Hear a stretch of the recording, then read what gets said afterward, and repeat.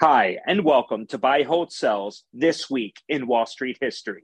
I'm your host, Todd Schoenberger. The date is Saturday, March 8th, 1817, when a constitution was adopted, thus creating the New York Stock and Exchange Board, which was the forerunner of today's NYSE. Stock trading actually started prior to this date on a much more informal basis in New York City coffee houses, where merchants typically gathered.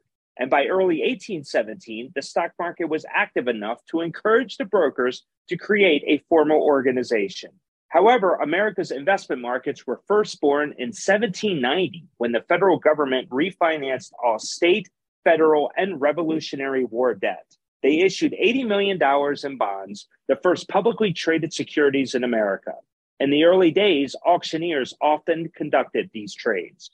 2 years later, on May 17, 1792, a group of 24 brokers and merchants met on New York City's Wall Street to sign the Buttonwood Agreement. Signed under an actual buttonwood tree located outside of the building that would eventually become the NYSE of today, the agreement stated that all the men would trade securities on a commission basis. With this, a 25 basis point commission rate was set that would be charged to all clients.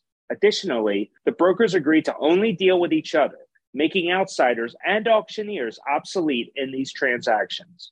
With the end of the War of 1812 occurring in 1815, the securities market in New York City began to grow. Bank and insurance stocks were added to government bonds as part of the trades. And 2 years later, the Buttonwood Group would create new guidelines, which became the Constitution. From the beginning, regulations governed trading. The Constitution explicitly detailed rules for the transaction of business and imposed fines to keep disorderly brokers in check. The New York Stock Exchange rented a room at 40 Wall Street, where the brokers gathered twice a day to trade a list of 30 stocks and bonds. From the podium, the president of the New York Stock and Exchange Board called out the name of each security in turn, while the brokers shouted bids and offers from the chairs assigned to them. This was the origin of the term seat, which ever since has signified a membership on the New York Stock Exchange. We hope you enjoyed this edition of Buy, Hold, Sells This Week in Wall Street History. Be sure to listen to other Buy, Hold, Sell episodes on the Evergreen Podcast Network. For Crosscheck Media, I'm Todd Schoenberger. Take care. Buy, Hold, Sell, brought to you by Crosscheck Management.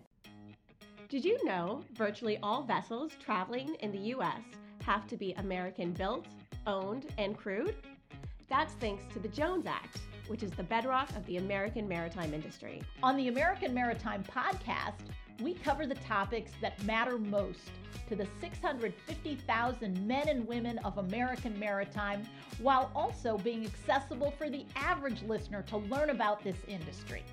Every episode features a new guest, including congressional leaders, senior military officials, leading policy analysts, and other experts.